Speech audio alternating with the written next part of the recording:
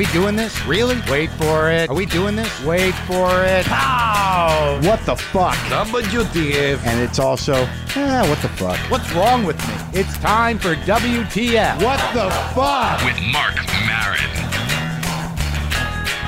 All right, let's do this. How are you, what the fuckers? What the fuck buddies? What the fucking ears? What the fuck nicks? What the fucksters? What the fuckadelics? What the fuckleberry thins? Can I do something really quick? Hold on. Can I just do something really quick? Hang out a second. How about a little of this? You hear that organ? How can you... That organ is unmistakable. Everybody knows the beginning of this song because of that fucking organ. Isn't that insane? Yeah. You know who that is? Wow, that was abrupt. I should fade out. Maybe I should learn how to do that. Do a professional, like a radio guy.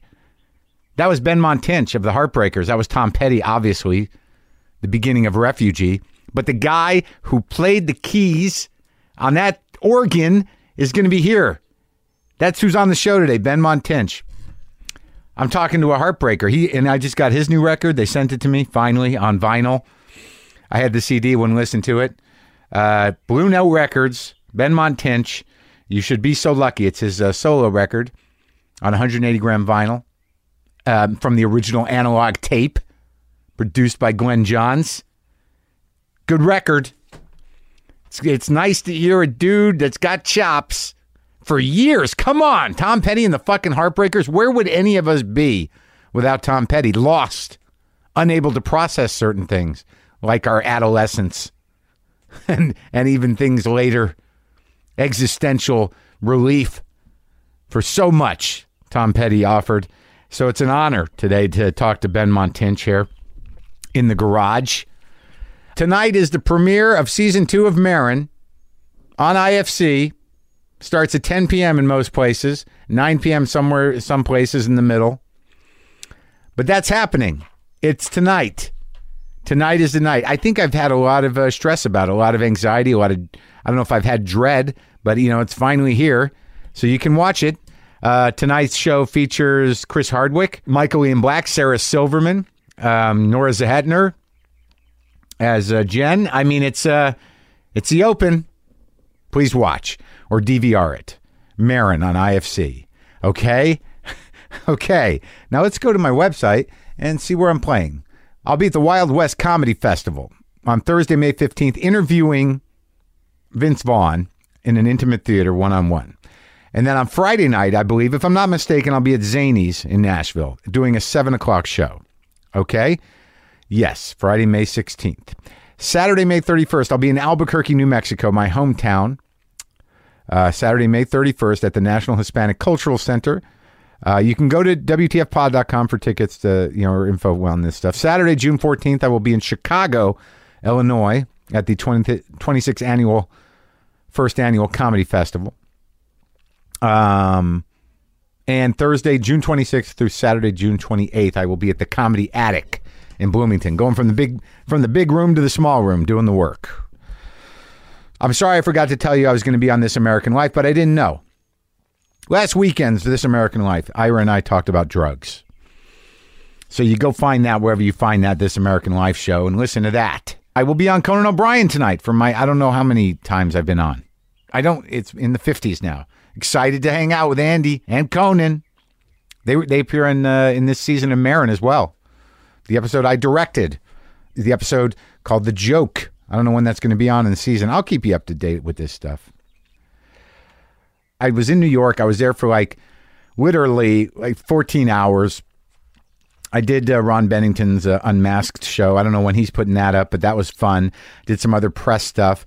I don't fly first class, people. I don't fly first class. Occasionally, if somebody puts me in business, I will fly business. But because I had to take the red eye and then know I was not going to get a lot of sleep because I had to, get to New York and do press so I could be home in time to go do midnight. It's just a big week because the premiere of Maron is tonight.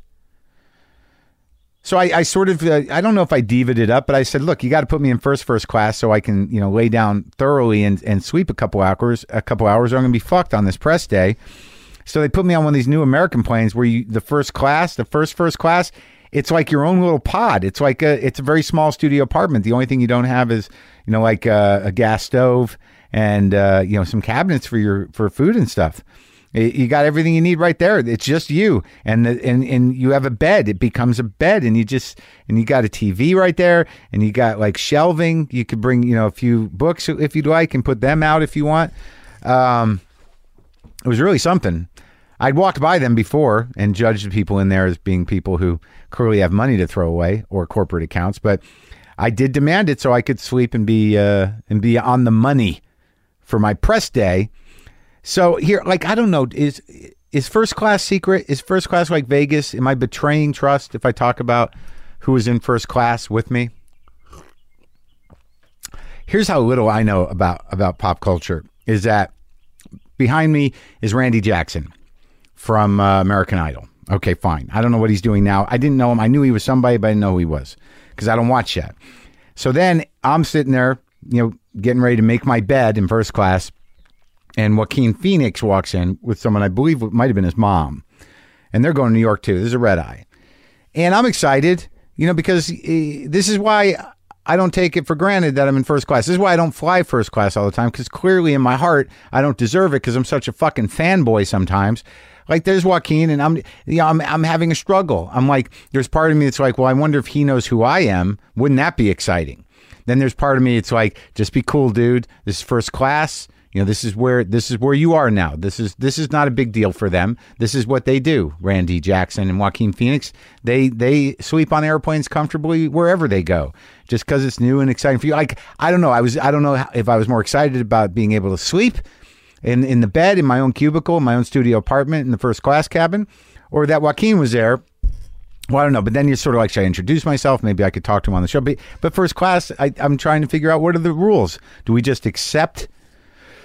Okay, this is a small party. We're all part of a small class of people that travel in first class. I'm not me. I'm a carpetbagger.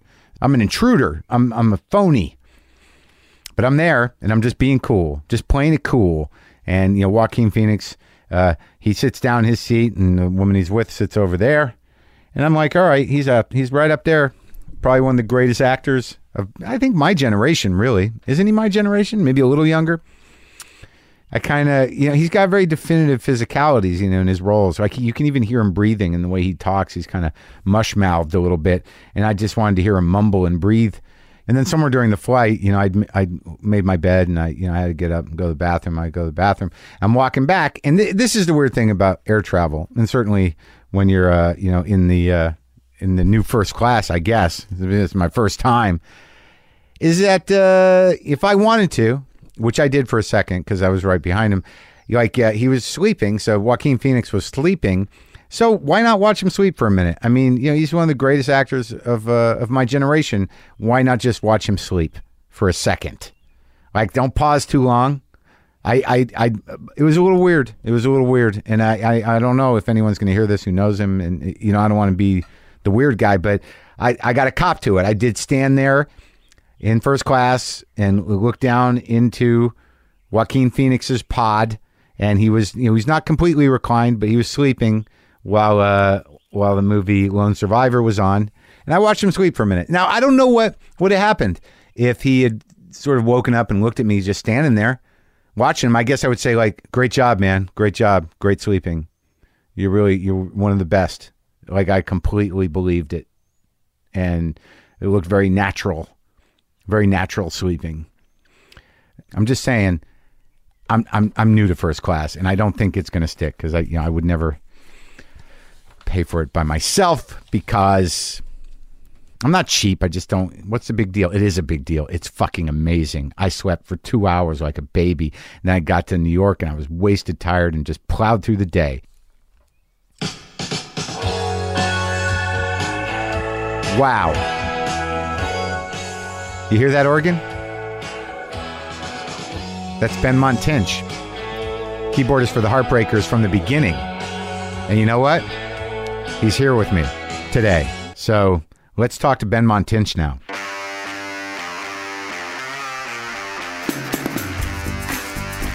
This is it. Hot damn, I've been waiting for this. Have you been waiting for it? I have. I know some of your friends have been on here. Fiona was in here. Yeah, you've had Fiona on here, and Booker, who I met once, met a few times, was on here. I got to play back-to-back with him at Largo one time. Oh, really? You weren't able to sort of do an organ duel?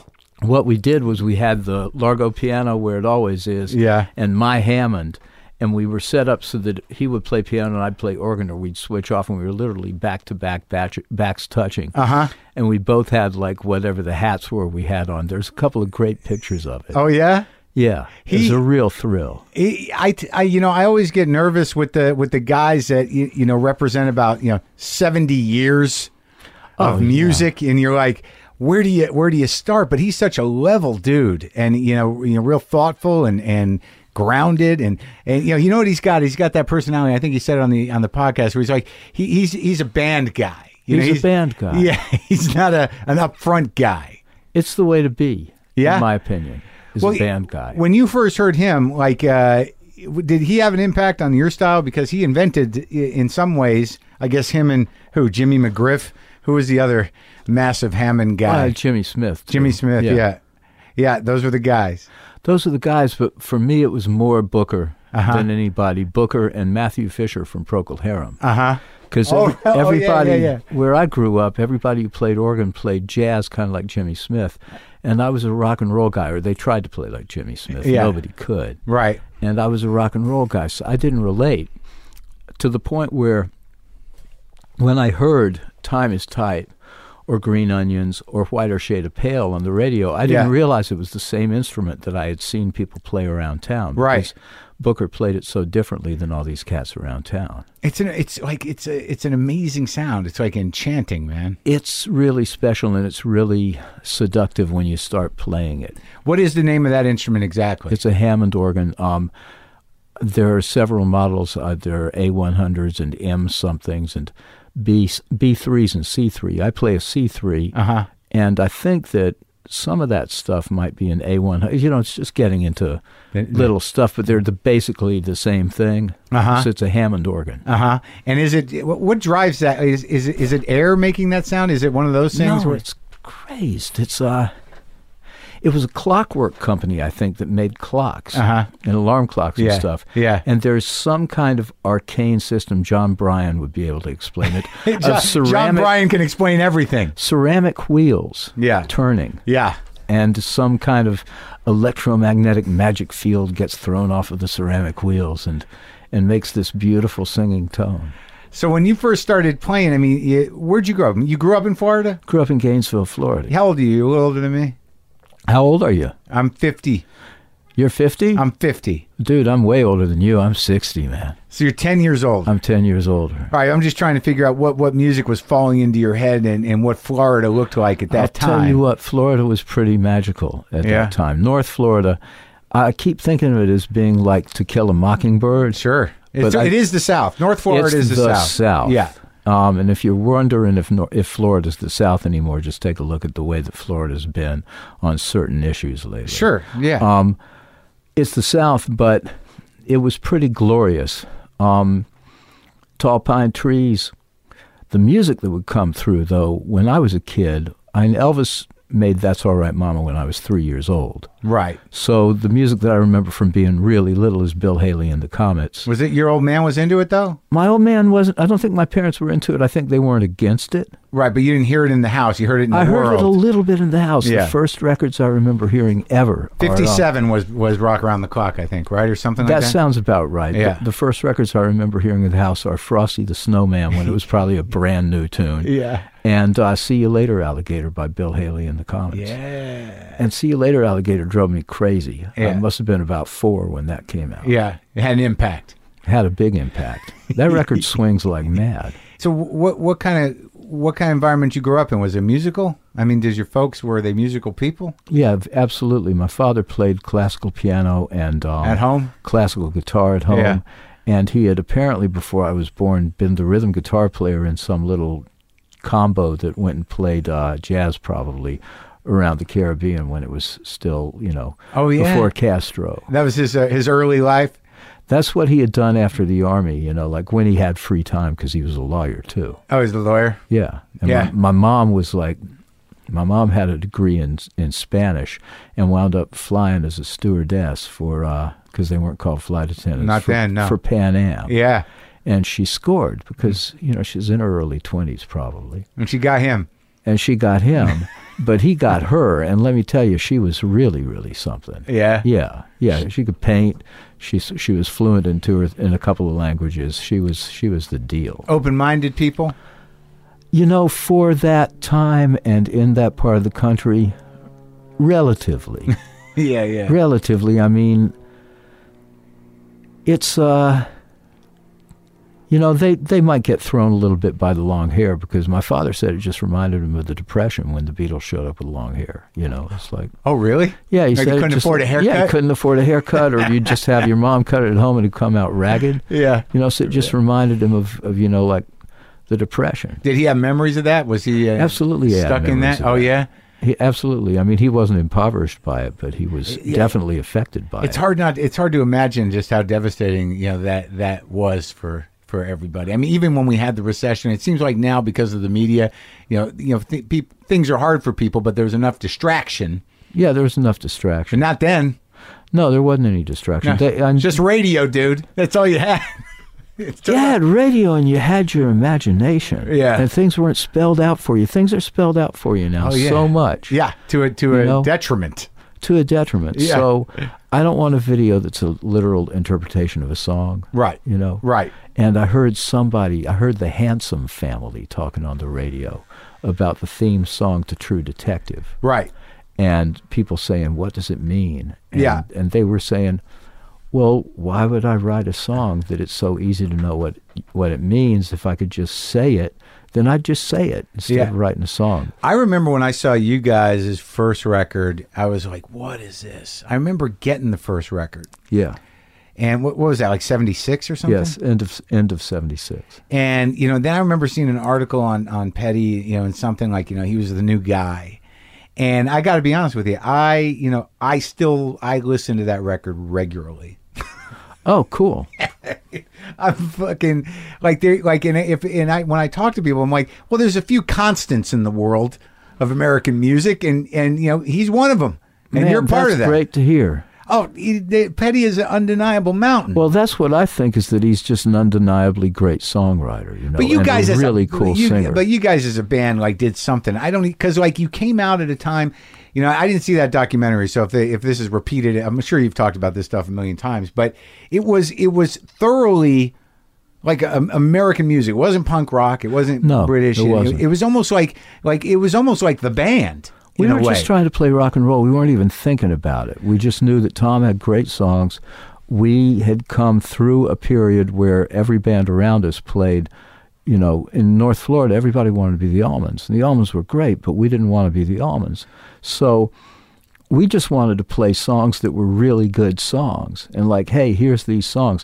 And we had a shit-hot lead guitar player. Yeah. So it was like, okay, that's what we want to focus on. He's good. Yeah, he's good. So that's what we wanted to. That's what we wanted to do, was play Tom's songs really, really well. It's also fucking tasteful, and I don't know, even from the beginning. But all right, so let's go through that. I mean, so were you trying to play like the Allman Brothers at some point? No, never was. No, I mean, everybody dug the Allman Brothers. Yeah, I mean, Greg Allman's a wonder, and we all know about Dwayne. The whole band, the rhythm section. Yeah, but that wasn't where we were at. Right. Yeah. So where did you start playing? You started playing your piano at home, or what? I started playing at home when I was like 7. I took lessons. Yeah, and I had a great teacher who had taught my dad. Mm-hmm. And so she was old enough that she didn't care about all this. Okay, you're going to practice this really boring piece of scales and stuff. She said, you go to the movies and you see a movie that has a cool theme, How the West Was Won or whatever, right. We'll find it and we'll learn that. That's the way to go. And she'd also, after a while, say, I'd say, well, do you want me to play you this piece? And she'd say, just play whatever you want to play. Just play for me. Mm-hmm. Now, she probably just wanted to sleep. But it was really great because she made me love music. It wasn't about drudgery. Right. I loved music already, but she made me love piano as a way to play music, way to make music. Right. And when did you spend your whole childhood in Florida? No, actually, I spent Until I was 10, I was in Florida. Then we lived in the Republic of Panama for 2 years. Why? My dad wanted to, he thought you should serve your country and you should serve God and you should serve, whatever his, can't remember the exact number of them. So he had been a deacon in the church. He was a lawyer and then a judge. And he thought that he'd work for the State Department for a couple of years. Now, to me, he'd already served the country because he'd been in the Second World War. Yeah. But I thoroughly respected where he was at. Yeah. So he went to work for the State Department for a couple of years in the Republic of Panama. And to his credit, he didn't send us to the Canal Zone to live in. Yeah. We lived in Panama and went to a Spanish-speaking school. They threw me in the deep end, me and my sisters. Uh-huh. Did you learn Spanish? Allegedly, because I made it. But made it out of I the don't deep end? remember any of it, which is a real, disgrace for me. But do you have memories of that experience? Yeah, it was great. The school I went to was actually like a 20-minute bus ride up the hills into like an outcropping on a hill on the side in the jungle, and you'd be eating your lunch. Like you just take your lunch out on like an outcropping. And I remember seeing a frog the size of a cat. Oh, fuck. I literally the size of a cat, like just kind of sitting there. Yeah, dinosaur frog, just kind of staring at me. And I was there when Jack Kennedy was killed. I was there when you remember that when the Beatles showed up. Yeah, because a kid came into my class and said, "Hey, they shot your president." What was that like at home? It was. What'd your dad? We were pretty horrified and shocked. They Democrats? Yeah, and they shut the. They took us out of the school. They didn't shut the school down. And pretty shortly after that, there was some kind of trouble between the Panamanians and the U.S. kids at a high school, and it turned into riots. And they had to take us into the Canal Zone for safety. So that's a government zone. Yeah, that's U.S. property. The Canal Zone was the U.S. property. Right. And then did you go back to Florida after that? Went back to Florida. Then they sent me off to boarding school in New England. Where? Exeter in New Hampshire. The best one. Yeah, it's a pretty good one. The aristocracy. I have no idea how I got in. To this day, I have no idea how I got in. That is like the prep school. I think who went to there? Exeter and Andover. Right. Well, everybody from Robert Benchley to Dan Brown, who wrote the Da Vinci Code, to I think Win Butler from Arcade Fire went there. It's weird because a lot of artists end up going there, and then there's a lot of political types, a lot of world leaders. I guess they're really... It's strange. Like Catch Secor from Old Crow Medicine Show went to Exeter. Right. All these people like that. But then I think a guy who was the head of the IRS a couple of years ago went to Exeter. Right. It's really just the first rung on the Harvard, the Ivy League, and then sort of integrating into the ruling class. Yeah, I don't know what I was doing there, but I don't either. But you made it. It was cool because I lived in the South. Yeah, but my experience with black music would be Aretha or James Brown or Elvis on the radio. And I wasn't hip to all of the blues stuff that was going on until I went up to New England. And the kids up there, the kids from New York coming to school or whatever from Boston, they had like the John Mayall and Eric Clapton with the Blues Breakers records. Right. And they'd have blues bands. Yeah. And they'd turn me onto this stuff. And I would flip out and they'd go, "You think that's good? Check out Robert Johnson. Check out Howlin' Wolf. Check out Muddy. Yeah. Go all the way back." Yeah. And so that opened my eyes up about music that was happening in my actual back, out the back door of the house in Florida. Right. I had the same experience, but I was not fortunate enough to be, 10 years older to where, guys putting together blues bands in the mid to late 60s was a new thing. White dudes playing blues was like, holy shit. So that must have been exciting because by the time that I got around to the blues, there's just bar bands doing it, Well, don't you think that it's really interesting in an artist's career or a musician's career or a painter or a filmmaker or whatever, when they're young and they're just discovering? Oh, it's great. And so you had the Butterfield Blues Band showing up. I just started listening to them again recently. That East West record is really something. Get the vinyl on East West. Get an old vinyl. It's not that hard to find. I've been listening to the first one because I know because I got Born my in Chicago and all that stuff. Right. I got my guys, and I like Bloomfield enough, but I was in terms of white blues guys, Peter Green's Fleetwood Mac knocks me out. I have a record of theirs called Boston.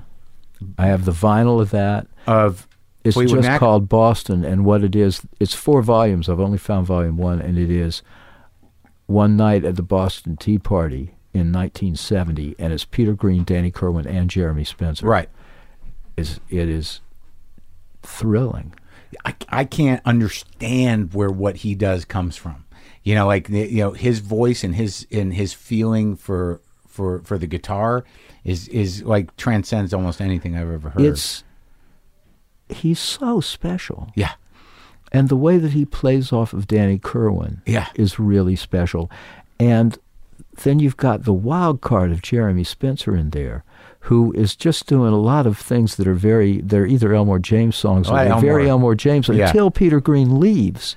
And then you get the Kilnhouse record. Right. And it's Kirwan and Spencer. Yeah. And you get these Buddy Holly tributes, and you get these country kind of semi-parodies, and all this whole other side of Jeremy Spencer comes popping out. Wild.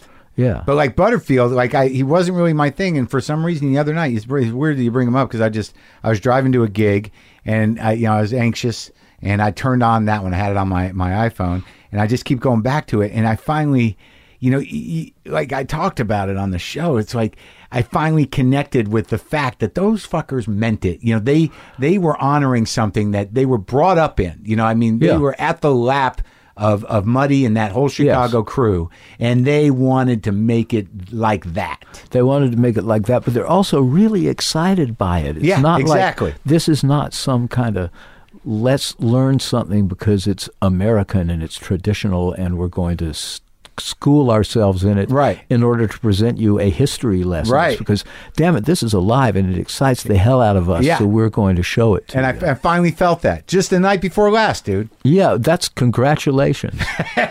Congratulations. That's a really wonderful, wonderful thing. What else have you been listening to? Well, I've been listening to like I never was into metal. Yeah. And since I got into vinyl, I went through a little bit of time with those first 4 Sabbath records. Yeah. It's good, man. Yeah, Sabbath was a good band. Yeah. And but I listen to Fleetwood Mac a lot. I listen to Peter Green a lot. I've been listening to some Albert King lately. Albert King. Yeah. And I've been listening to, I just listened to some Wilson Pickett this morning because I was talking to Patterson Hood about his dad. Yep. And I saw that documentary. I'm like, holy fuck. Yep. And so I've been listening to that. And then I got the box of stuff from that guy. Listened to that first Thin Lizzy album. I'm going all over the map. Grab the vinyl, the double Wilson Pickett Greatest Hits. I have it. That record is great. All I listened to in like 1974, 75. That record was on my turntable round the clock. Yeah. Just for sheer joy. Oh, yeah. Just for sheer joy. I just cleaned it right before you got here. I had it on the turntable. I listened to Hey Jude. We used to play that song, I'm in Love. Mm-hmm. Yeah, we used to play that live. It was just such a joy. The Heartbreakers did? Yeah, absolutely. So what were the first bands? I mean, before I get there, like when I remember when I first had to reckon with Robert Johnson. Yeah. So you're dealing with a quality of recording that's difficult right away, and you're dealing with a mythology that you've heard about. Everybody talks about it. So, you know, when you enter that record, you know, again, you have to make that shift in your mind to sort past the age, to sort past the crackle, and feel the soul of that record. Yeah. Which song of that one did it to you? Possibly Hellhound on My Trail. Right? You know? It's like, what is that thing? It's like not even a whole song. Also, Come On in My Kitchen. It's like all of that. But when I put that on, the first time I put it on, I was like, I don't understand this. What is it about this? Right. But I wanted to hear it again. It's haunting. It's haunting, but for me, it's the thing where however much older you get, you listen to certain music, right, and it means something different to you. And I'm a really slow study. So I figure out what songs mean. You know, after listening to them for 20 years. That's why they're magic. The nickel drops. It's like, oh, I know what he means here. What is he? Oh, the payphone? Just, yeah. Or is that it? That's the old expression, the nickel drop. Right. You know, it's like I finally understood it. The signal went through to my brain that I got it. But like, she's a kind-hearted woman, studies evil all the time. Like, what the hell is that? And what is that? I don't fucking know. I think it's just women. I think it's really incredibly deep and special, and you can spend, it's Kabbalistic knowledge or something like that. You spend more than a lifetime trying to study crack the what code that of the is. blues. Yeah. Yeah. I mean, I just learned recently what dropping a dime on, where that came from. That's the same thing. That's a payphone, but it means a different thing. When you drop a dime on somebody, you rat them out, right? You rat them out, yeah. But it's still a payphone reference. Yeah. Yeah. I assume the nickel dropped is a payphone reference. Sure. Yeah, I would think so. You drop a dime because you put a dime in the payphone and call up and tip the cops off. That's right. He's here, man. He's across the street, dude. Yeah. Yeah, that kind of music. Like, I had another experience with that with Skip James not too long ago. When I read a book called The Devil and Skip James, and I was like, I had not really reckoned with Skip James, but he was another one of those guys that made a handful of those recordings and then had a resurgence in the 60s. But I'm so glad, that song, the way he played it. Oh, yeah. It's nothing. It's a masterpiece. Yeah. Like, it'll never happen again. Well, whatever. he's a badass piano player. He is that too, right? Yeah. Yeah, just unusual piano player, very unusual. And guitar then too. Oh, guitar as well, and everybody thinks a guitar, but but he was he was a badass piano. Who are your player. blues piano guys? Otis Spann. Yeah. Whoever the guys are whose names I can never remember on all the Howlin' Wolf records. The piano on the Howlin' Wolf records. Right. Unbelievable. And do you have that album with Otis Spann and Fleetwood Mac? Yeah. That's good. Yeah. Yeah. But I've got Ian Stewart. Oh, yeah. Ian Stewart was amazing. Yeah. Like, I learned to play the piano off of listening to the Beatles and the Rolling Stones. The Fifth Stone. Before I got into studying the older stuff. Uh-huh. And there's a rotating cast of characters on the Howlin' Wolf records playing drums and piano and stuff, and they're always accepted. And Hubert's always there. Hubert's always there almost all the time. He's not always. Yeah. Buddy Boy Arnold or somebody was there at one point. But the feel on those records, and there's some kind of scale that must come straight from Africa that they play. That it's bizarre, and the drive is bizarre. It's just honest human stuff that hadn't been near a damn metronome in its life. Yeah. Yeah. And have you always had an appreciation for that, or are you finding that more now? I think that's why See You Later, Alligator drove me nuts from when I was a kid. Too tight. No. It's not too tight. It actually swings. It has more. It drove me nuts in a good way. So it's not. That's why Heartbreak Hotel, when I was a little kid, was like, what the hell is that? And to this day, it's like, what the hell is that? I Only Have Eyes for You by the Flamingos. The Beatles' Twist and Shout. It's like those things. And that's a straight beat on Twist and Shout, but damn, that thing swings. Yeah. So what was your first band? Something terrible called The Dimensions with my best friend from across the yard. The Dimensions. Yeah, The Dimensions. How many songs were in The Dimensions? It was a very science fiction name. Oh, it was awful. Mm-hmm. I think it was largely a vehicle for my cousin to get chicks. Yeah, exactly. Yeah. And how did you meet Tom and the fellas? I saw him around a music store that I used to haunt when I was like 11 or 12, and he was an older kid. And the older kids that worked there had long hair, and they clearly had a deal where they were in a band, they had their stuff together, and they were intimidating because they're like 3 years older than me, and if you're 12, 3 years is like 10 years. And or 20 years, and so they were the intimidating older kids. Yeah. And I actually got to meet him and got to know him about 4 or 5 years later, because my friend from across the yard that I was in a band with... The Dimensions. Yeah, Sandy, he was hauling gear for Tom's band. And said... At 13, Tom's got a gear hauler? 14? Well, at 15... by the time I started hanging out with Tom, he was probably 17, 18. But you get somebody... Well, it's more like, can I borrow your van? And Sandy had the van. Right, got it. Yeah. So I started going to see them play, and they were so good. And what were they? How many pieces? It was just it was a 4-piece band called Mud Crutch. Crutch. Yeah, don't know why. What kind of shit were they playing? It kind of sounded like the Burrito Brothers crossed with the Rolling Stones, crossed with Neil Young. Really? Yeah. So he already kind of had his sound. Well, it's just what everybody liked.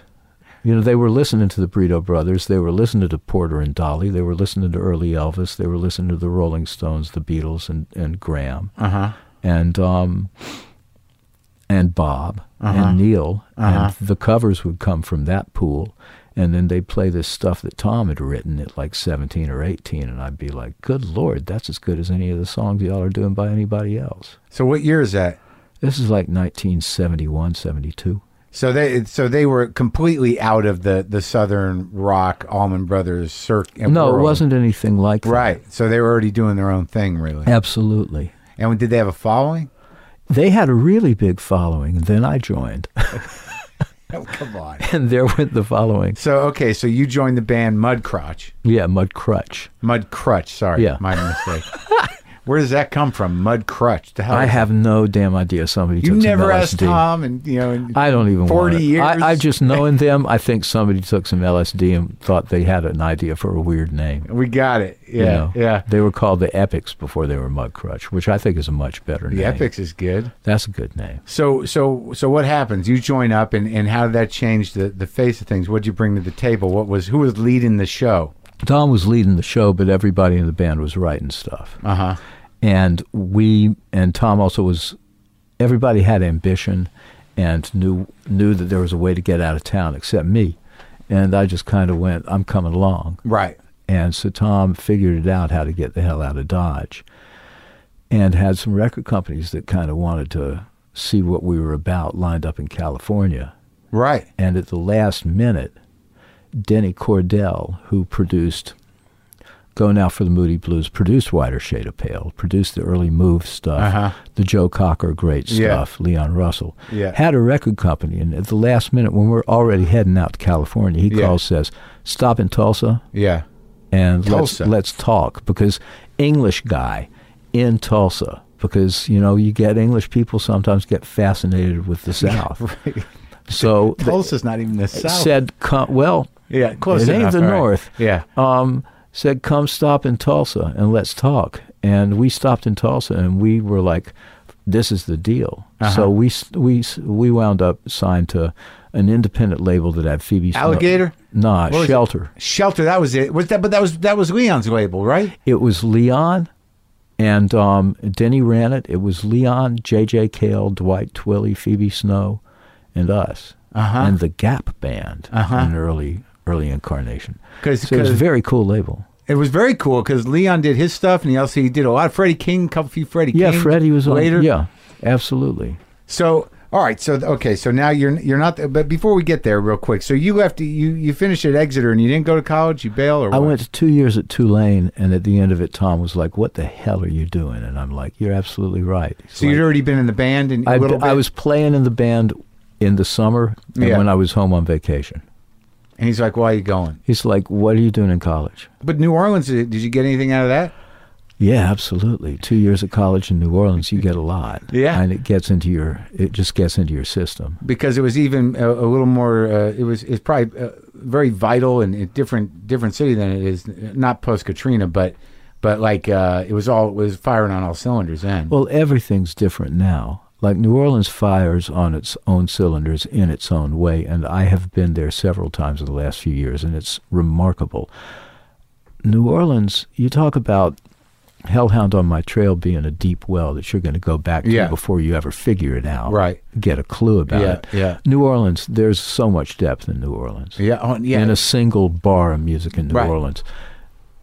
Nobody will ever do that right unless they're from New Orleans. When you were there, were you able to see Professor Longhair, Dr. John, or any of those cats? I didn't see Dr. John there, but I saw Professor Longhair, and I saw the Meters from a distance. And Clifton Chenier? Didn't see Clifton. But Longhair, Longhair was as mind-blowing as you expect. I saw him 2 or 3 times, and when I was in the worst band in the history of the world in college, we opened for Longhair.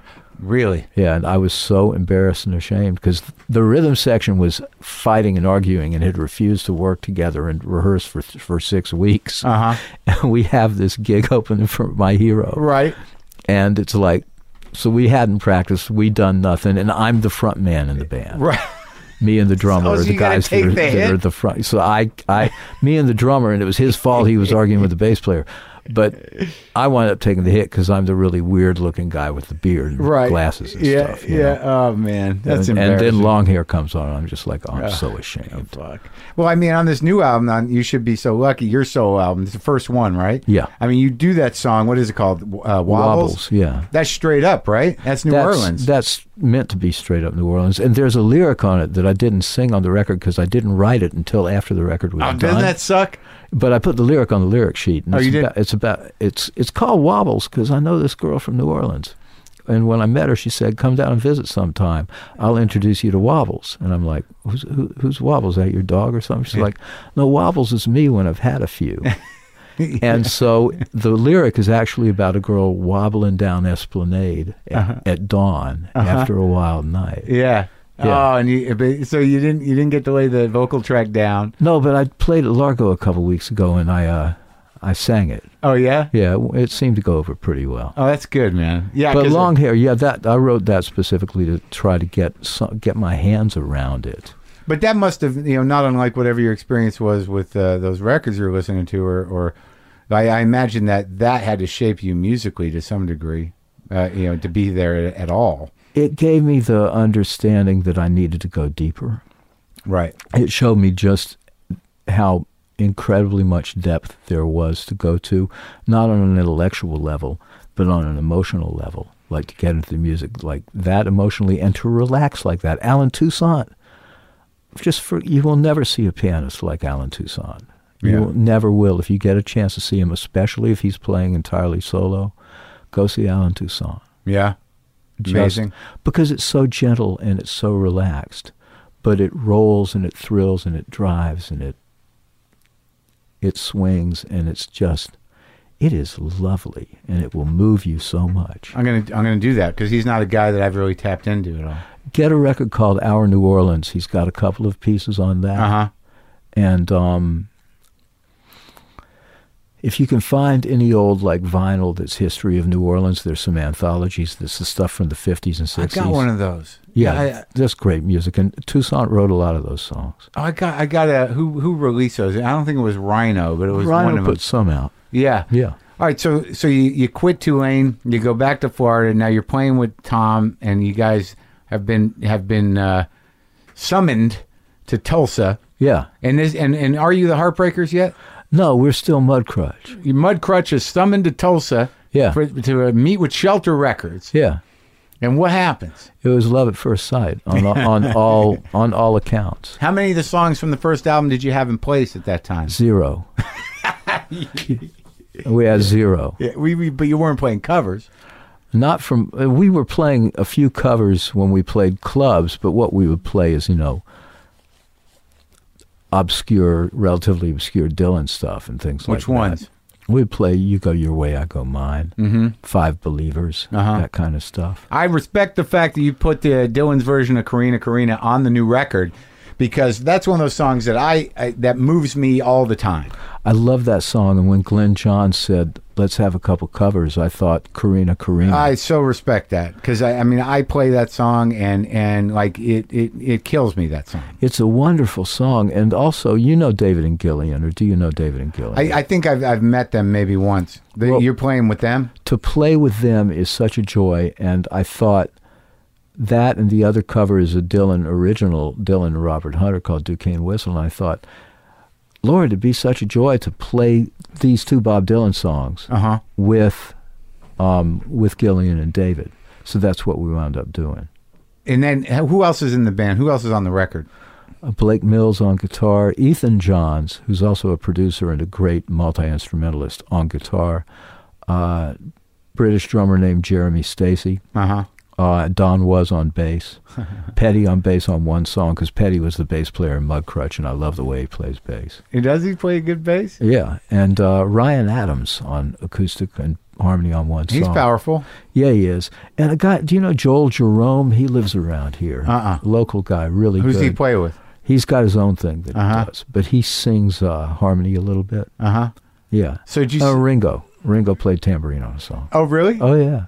Well, you know everybody, right? I know a couple of people, but it's like nobody slings a tambourine like Ringo Starr. So it's like, needs a tambourine. Well, you know. And he was willing to do it. He was down for it. Really? You just said, Ringo, will you play some tambourine? He was going to play drums on the song, and we got the dates mixed up. And so he called saying, you know, like, I'm ready to cut that track. And we said, damn, we couldn't find you, or we didn't know where you were, so we cut it without you, but it needs a tambourine. He said, I'm there. And he was there in 20 minutes. Where'd you tape it? We taped it, and it is tape. We taped it at Sunset Sound in Hollywood. That's an old place, right? Yeah, it's an old great place. Uh-huh. Just really great studio. Uh-huh. Yeah. All analog.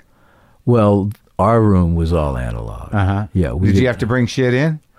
No, I think they had the tape there. Uh-huh. But we brought some tape in. They had the machines. Who are there. the ghosts in that place? The ghosts in that place, the ghosts that I think of first off and always are the Rolling Stones, because I think that they did like some of Sticky Fingers in Exile. Oh, remix. They did the mix on Exile there, I think, right? I think they'd cut some tracks or vocals or whatever. Right. Yeah. Yeah. So that's where they're right. That's where they went after they got back with the tapes from the mansion. Did they go back or did they do that stuff beforehand? It's funny because some of the stuff on that sounds to me like it's left over from Sticky Fingers. I think if I remember correctly, they had the tapes from France, and then they laid the background vocals in. Yeah, after. But I noticed that there's some stuff. Why don't we just call them? Well, let's call the Rolling Stones. Yeah, let's ask Keith. I figured you'd have a line on the Rolling Stones. I don't. I've got his book up there. We could go through it. It's all in Keith's autobiography, man. That book kills me. Yeah, I haven't read it yet. Oh, it's fucking great. I like to have things that I haven't read yet, so that when I need something, it will be there for me. Dude, it'll blow your mind. I know it will. It's like the Bible. I know it'll blow my mind. Because I don't know Keith Richards, and you have an idea of a guy in your head, and he turns out to be this very sophisticated, highly intellectual storyteller that he's got all his memories are there, everything's there. Yeah, I know him just a bare little bit, and he's a remarkable guy. Yeah, he's but a like great guy. Growing up loving the Stones, I know him just the tiniest bit. Right, but no, growing up with the Stones, you're thinking like he's just a fucking Nah, look at all the songs he wrote. Look at all the music he made. He couldn't just be some idiot. Well, that was my mistake. Yeah, well, that's not whatever. Idiot, but like, just there's too many rock and roll bands that have some idiot in them who didn't need to be an idiot, but chose to be an idiot publicly. He assumed that Keith was an idiot, right? Which is really not true. Foolish assumption. Same with Iggy Pop. I had Iggy Pop in here. Oh Lord, you can't write those words. And he remembers everything though. That was my fascination. It's like because the ideas you get of them is like they're fucked up all the time. I can't remember nothing. Yeah. Well, the two King Junkies can. Yeah. Maybe I should have leaned toward junk more than the booze. Ecky Hall. Yeah. You still drink? Oh no. Long time, right? Long time. I got 14. Yeah, I got 26 in a couple of weeks. Wow. Yeah. So it had to be done. It was a public service that I stopped drinking. Well, you had a good run. You stopped about around the time I did, late 30s, right? Mid 30s. Yeah. So you got some time in. I got some. Unfortunately for the world, I got some time in. Really? Is it unfortunately? I'd say it's unfortunately. You got nothing good out of it? I got something good out of it, I'm sure, if only I could remember what it was. So through how many records were you fucked up? I don't know, like the first, I was fucked up for the first 10 years of the band. Wow. Or 8 years of the band. Sounded good. Well, thank you. Sometimes it can lead you down the right path on its way to the irrevocable wrong path. Sure. Got ugly? Yeah, inspiration turns to expiration. Yeah. What was that last night like? Just sad. A friend of mine called up, said, let's record. And I said, dude, I can't. I'm too hungover to even walk to the car. Yeah. And I'm like, I can't make music because of this stuff? Yeah. Oh, no, man. Yeah. That's wrong. Yeah. And that really drove the nail in.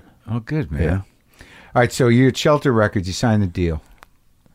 We sign a deal. We make a record. The first record? Yeah, no. We make a Mudcrutch record. Where's that at? Can I get that? That's a good question. There is no Mudcrutch record. It never got released. There was a single, and it didn't do very well, and there was an album that chose not to get released because I think the powers that be of the record company, which is Denny, thought the strong guys in the band are Campbell and Petty, and the rest of it's too many cooks. So they broke the band up and broke my heart in a million pieces. And I wound up in a multiracial soul band called the Nasty City Soul Review in Florida, in Altadena.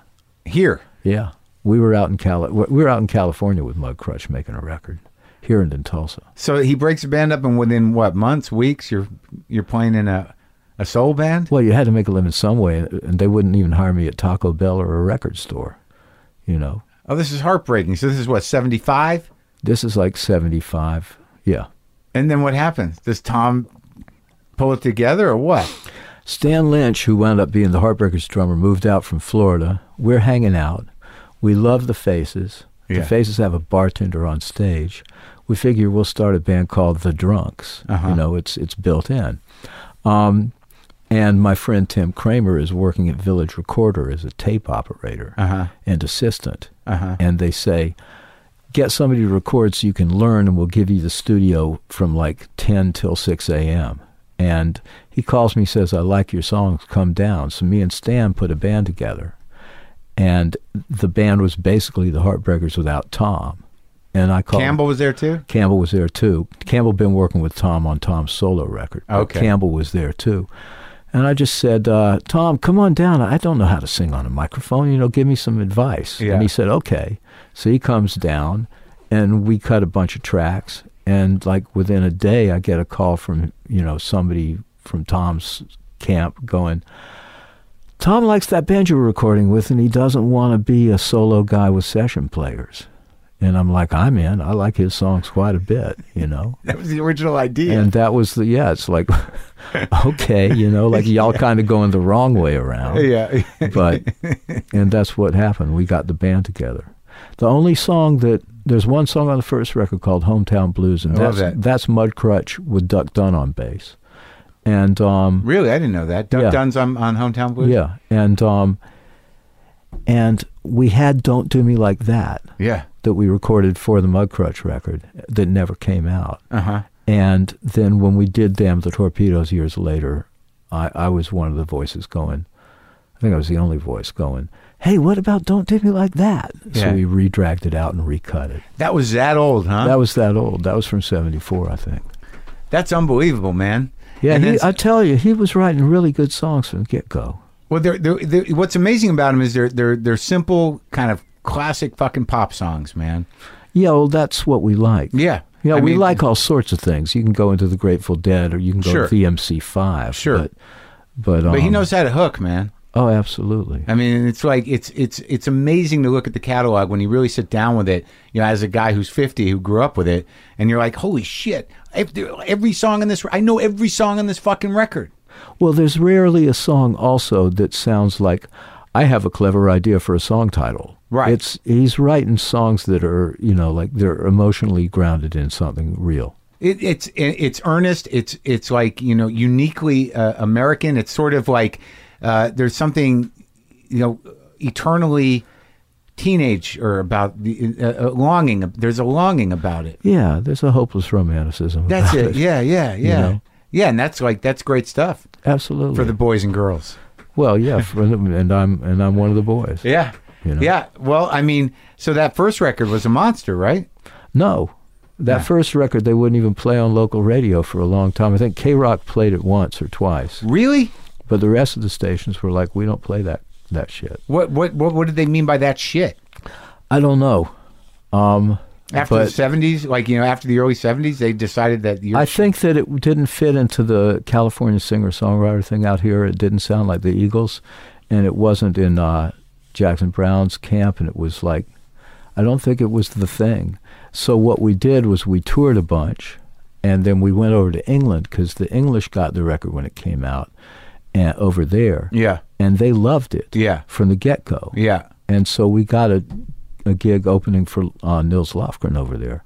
And we went over there, and it took off well enough that right after the Nils Lofgren opening slot, we did a headlining tour of England. And the word got back over here, and people started saying, well, maybe we're going to take them seriously. And the promo guys over here have been working their ass off. John Scott had been working his ass off. But so there was a lot of dedication and a slow build, but England, you know, put us on the map. It's hilarious because you were opening for a guy that really couldn't give it away here. You know, but they loved him in England, it's too. wild, right? Yeah. I mean, Lofgren is a great guitar player. Yeah, he ended he up is. with Bruce, but as a solo act, he couldn't get traction here. He wasn't getting much traction here. He was getting a little bit, but not much. But over there, they really were interested in They Nils. dug him. Yeah, absolutely. But you guys blew it up in England. Like, they got it. Because they got it. They love good pop. Yeah, they do. And they kind of got it. I think they got that, it's not going to be all about long guitar solos and Baroque composition. It's going to be direct. Yeah, direct. That's the word I'm looking for when I say tight. It's direct. Going to be direct. Yeah, because one of my favorite songs on there is like Laid Back.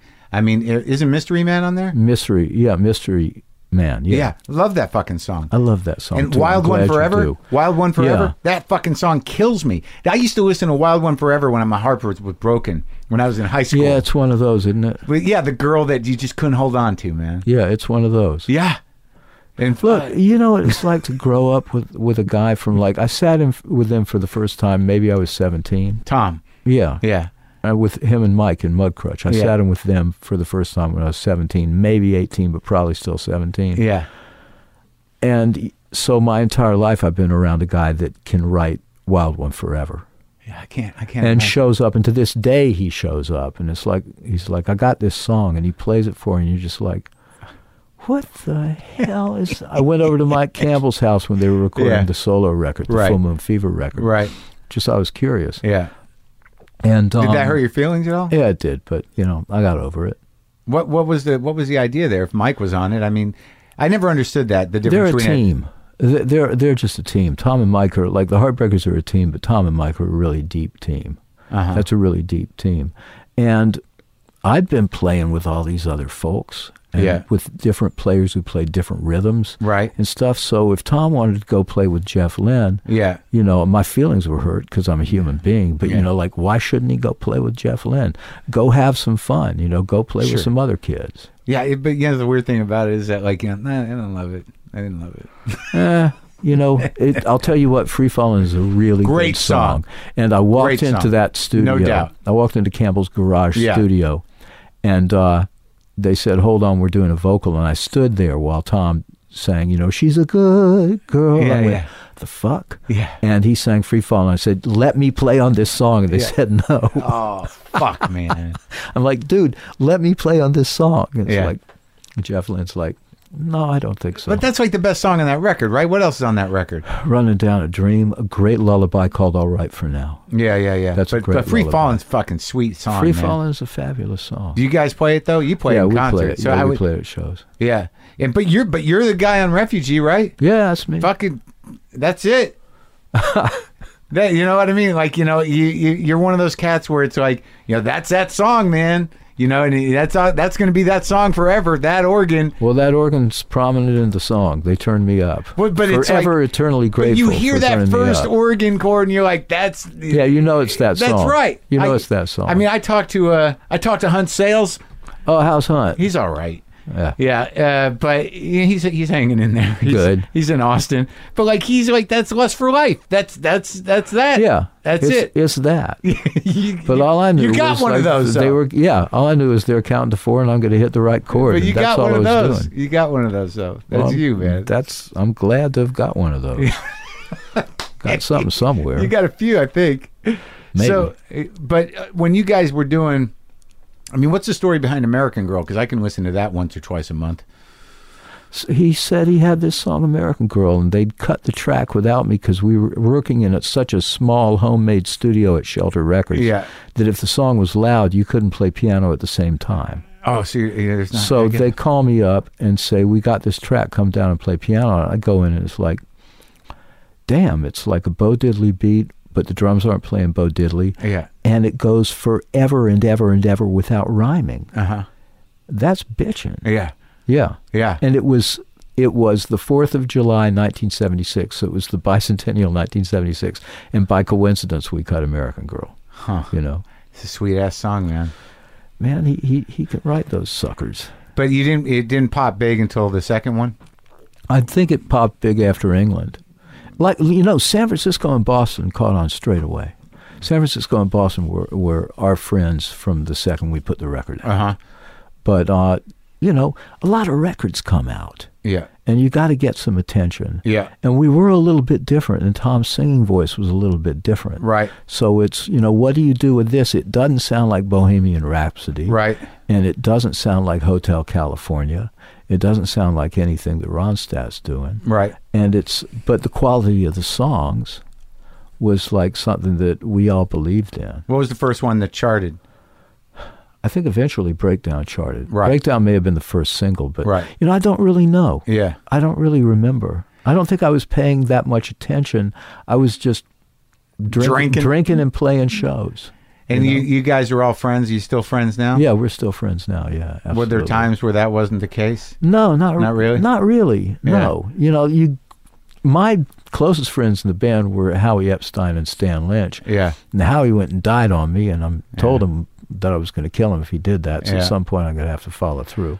And Stan, Howie was bass Stan player? left the band. Yeah, Howie was the bass player. And Stan's gone. And Stan left the band like 20 years ago. He's all right though?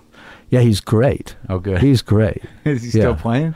He's playing some, and he's like co-producing Don Henley records and stuff like that. So he's doing all right. Don Henley's another monster, dude. I mean, that dude can write fucking songs. He can write a song, Don. God damn. Don can write a song. Yeah. He's got something he wants to say. Yeah. He does. So you and Tom are good? Oh, totally. Yeah. Oh, absolutely. You hang out? We don't all hang out that much anymore. Sometimes Campbell will come over to my house sometimes just to pick a little. Yeah. And Ferroni I see quite a bit. Uh-huh. But Tom's more of a homebody out in Malibu, and I'm more of a social guy. But when I played these shows for my record over at Largo a couple weeks ago, everybody came except Ron Blair was out of town. So Tom and Mike and Scott and Steve, everybody came to the show. I was so touched, and I was so intimidated because it's like your older brothers are coming to see how cool of a party are you throwing. But they were so supportive. It was really, really sweet. It was good. Well, I think the album sounds great. Thanks. And it's a lot of variety, man. Yeah, well, it's you're tackling all your musical tastes. Well, you kind of you don't want to do the same song over and over and over. Yeah, And this is actually your first bona fide solo record. Yeah, first time I've done anything remotely like this. And what was the biggest fear in doing it? The biggest fear was about, you don't know if the songs are going to strike other people, and you don't know if your voice is going to carry it. Uh-huh. But I kind of like my voice. Uh-huh. I'm used to it, but I kind of like it. Yeah. And I had enough encouragement from enough people about the songs that I always like the songs, but when you're that close to something, you don't really know. You need somebody to tell you. But I had enough outside encouragement about the songs that I finally decided, let's put them on a record so that they stick around, because you never know when you're going to walk around that corner and there's that bus. Yeah. So the songs have a right to be the last ride. Yeah. The big kaboom. Or you meant getting hit by a bus. I thought you were seeing death as a bus one gets on. Well, that's a good one too. There's a great movie called, look this up. It's called Dead of Night. Uh-huh. And there's a Twilight Zone episode taken from it. Uh-huh. And where the woman or the guy is dreaming of a morgue all the time, and the morgue is room 101. Uh-huh. Anyway. Yeah. Death as a bus, yes. Dead of Night. Don't get on the damn bus. Okay. Don't get on that damn bus. I won't get on the bus. If the conductor looks like that, do not get on the bus. Yeah. So now, how did Glenn Johns get involved in this? We're friends for a long time. Because he's produced some of the guys you love, right? Yeah, and I was driving over here, and some Small Faces record comes on, and that's Glenn engineering that. He did that? He engineered. Which one? It was Tin Soldier, which I'm pretty sure it sounds like him. Uh-huh. He did Ichiku Park, I believe, and all of that stuff. The Faces, what's the one I got with the one? It's the Small Faces with all them just sitting on the cover. Yeah, Glenn didn't do that record. I can't remember who did that record. That's a great record, man. Yeah, I would have been listening to that recently too. Yeah, that's a great record. I love that. And he did who else? Did he do the Who? Yeah, like he did a lot of the Who, and he did Who's Next. Oh, really? Yeah. I just listened to the first two Who albums. It comes in that double album package. Yeah, and he very well may have engineered those. But I had no idea that how diverse they were early on. They were, and that's crazy. My favorite period. It's like they were doing James Brown songs. That's my favorite period, Who, is that just whacked out. Yeah, you can try it all. Yeah. So it was great working with him? Yeah, but I mean, that's why the early Who stuff, it's their slogan was maximum R&B, because it was. Right. It was all R&B. Was. It's crazy. Yeah. I had no idea. Yeah, but Glenn had said years ago, let's make a record sometime, and I was intimidated. Yeah. So it was like Glenn Johns. It's like, yeah, he's my friend, but he's Glenn Johns. Right. So somebody shows Glenn Johns a song, it's going to be Mick and Keith with Sympathy for the Devil. Yeah. It's going to be actually the Beatles. It's going to be George Harrison saying, here's a song called Something. Yeah. Did he engineer those? I think he engineered those solo demos Sympathy, that though? Came out. Sympathy he engineered, absolutely.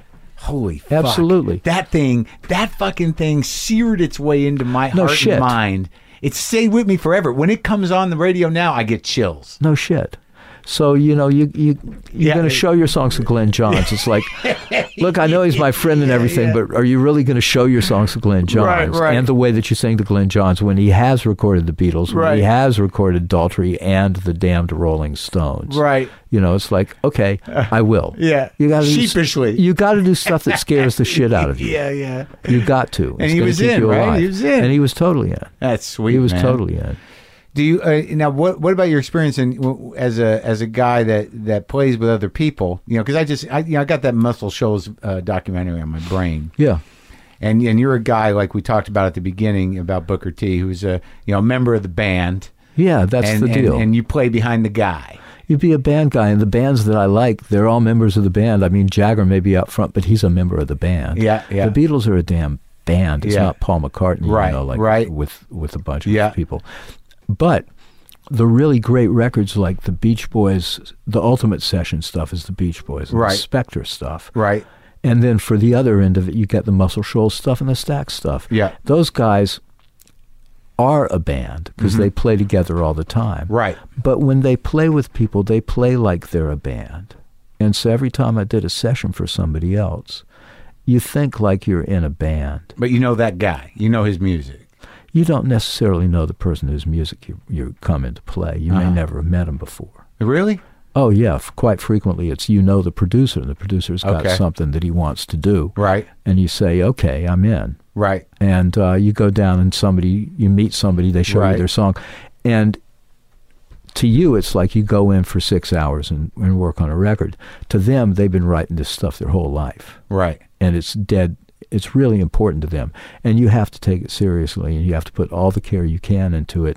And if somebody calls you up to work with an artist whose music you actively dislike, unless you really, really badly need the money, which is valid, don't do it, because it's not fair to the guy or woman who's making the record, because it's her heart that's in this, and she deserves to have somebody whose heart is in it playing on her record.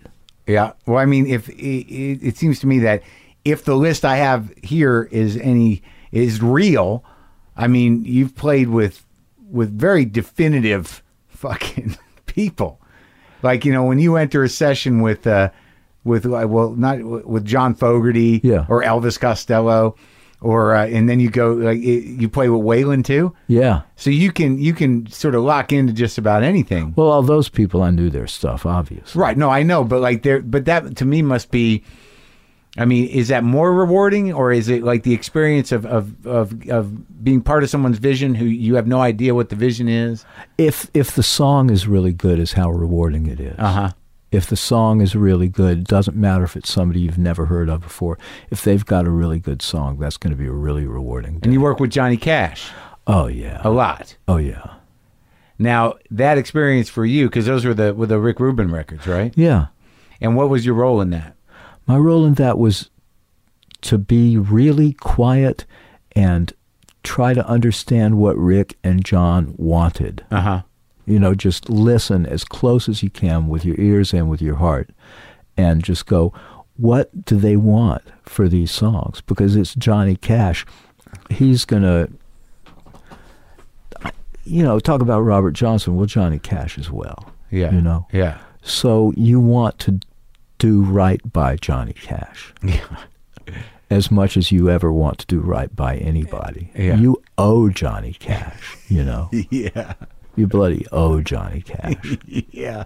Yeah. And what kind of relationship did you have with him? I mean, where was that at? He was always totally nice and kind to me and very friendly and wonderful, but it was a professional relationship. You know, I'd come in and play the music. Yeah. He could go real deep. Yeah, that's, like I said, Robert Johnson. Yeah. That's some deep stuff. Yeah. And you happy about that whole family experience, you know, like June's pretty damn deep. Roseanne is very deep. Yeah. Roseanne is very, very smart, deep woman. You've worked with her a few times, huh? A few times, yeah. And with Johnny, did you feel like you nailed it? Generally, I felt like I did, yeah. That's good feeling. Generally, I felt like they did. Yeah. But we went down to a church on Wilshire and cut Danny Boy with just me and him and a church organ. Yeah. And in the whole church, there was the recording engineer, Rick Rubin, June Carter, Johnny Cash, me, and the church organist, because I didn't know what all the knobs did, and he was helping me out. And you couldn't see over the top of the organ to see the preacher. Right. Johnny's sitting in the preacher's chair, and there's a mirror system, so you look in the mirror and you can see the preacher, so you're the church organist and you know what he's about to do and when to start the choir. And I spent that thing looking through the mirror at a direct reflection of Johnny Cash hunched over a microphone, sitting in the preacher's chair with headphones on, with the June standing a few feet away from him, just singing this beautiful, beautiful old song. What are you going to do? You know, what are you going to do? Be in it. You're going to be in it. That's the story. Whenever you play music, you want to find a way through surrender or effort to just be in it. Yeah. And the best time is when you surrender. Yeah. And you could just fall into it. Yeah. And then it'll show you where it wants to go. You know, then it'll show you where it wants to go. It's like a river or something. It's going to flow the way it wants to. And and if you can be the leaf, you know, or I guess if you know how to surf, which you don't, if you can catch that wave and ride that wave, it's going to take you to shore. Yeah. That is a beautifully put thing you just did there. Oh, yay. And I think it's a great way to end. And I love the new record, and it was fucking great talking to you. Thank you. It's really great talking to you. Thanks, buddy. All right.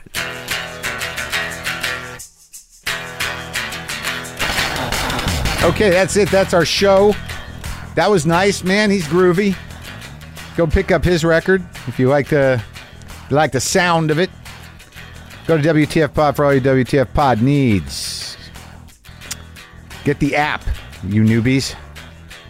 Coming up on 500 episodes. You can only get the most recent 50 for free. Get that free app. Upgrade to premium for a few bucks. Stream all of them. Get some justcoffee.coop. I'm drinking it right now. Pow! Look out! I shit my pants. Just coffee. All right, do what you got to do, man. I'm tired.